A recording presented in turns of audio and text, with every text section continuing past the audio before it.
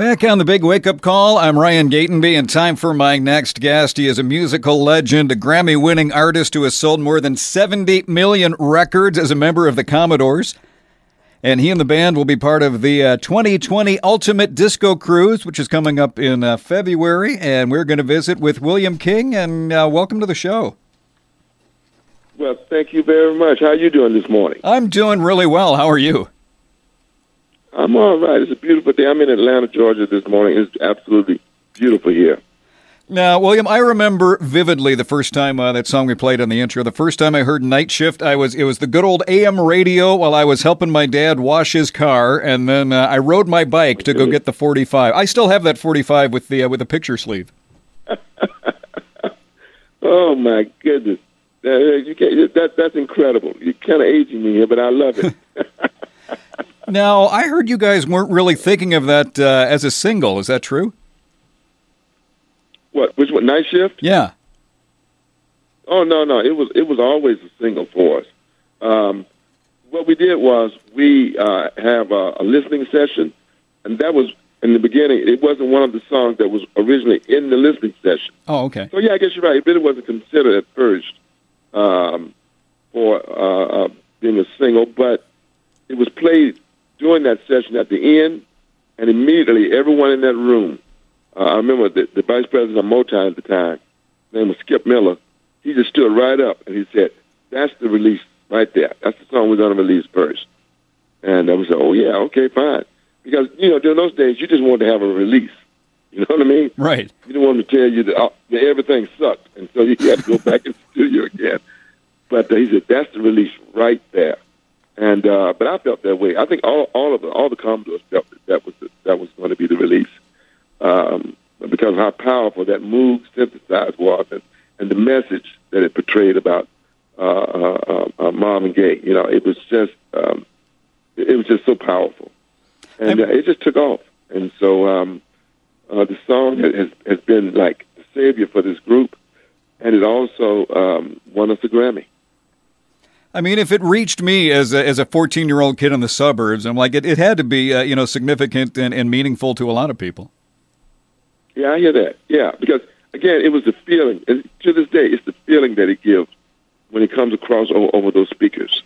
And even when we play that song on stage, I mean, you can just hear the people just like they're uplifted. You hear the even little moans and groans out there because it just feels them, and they have to say something and do something when that comes on. As in the reverse with Brickhouse, when they hear Brickhouse, they just jump right up out of the seats. Half of them land on the stage. So it's good to have music like that can move people in those ways. I don't see how someone could go to a Commodore show and just sit still the entire time. You're not a band that you sit and quietly observe. No. Yeah, I agree with you 100%. And, and the other thing that I love is that people sing along with us. And once we had, J.D. was singing Three Times a Lady. And when we finished the show, a lady came backstage and she was quite upset. She said, you sung the second verse first and the first verse second. And he just stared at her, you know what I mean? Because he's thinking, did I really do that? Evidently he did because she was adamant about it. And I tried to explain to her, sometimes, things happen, you know what I mean? But yeah, people, they notice everything on that stage, because they live with those songs. They have lived with those songs. And those songs meant something to them during their lives. Something happened in their lives while that song was out, and that song became a part of all of that. So you have to be really careful and make sure you do things correctly because people are paying attention. Do you feel like at a certain point, like you guys, obviously you write the songs, you record them, perform them, at a certain point they kind of belong just as much to the audience as they do to you? Yeah, and even we don't, the audience does. Okay? I mean, it's literally a part of their lives. And so, and that's why we actually write them. As much as when we write a song, we consider it ours.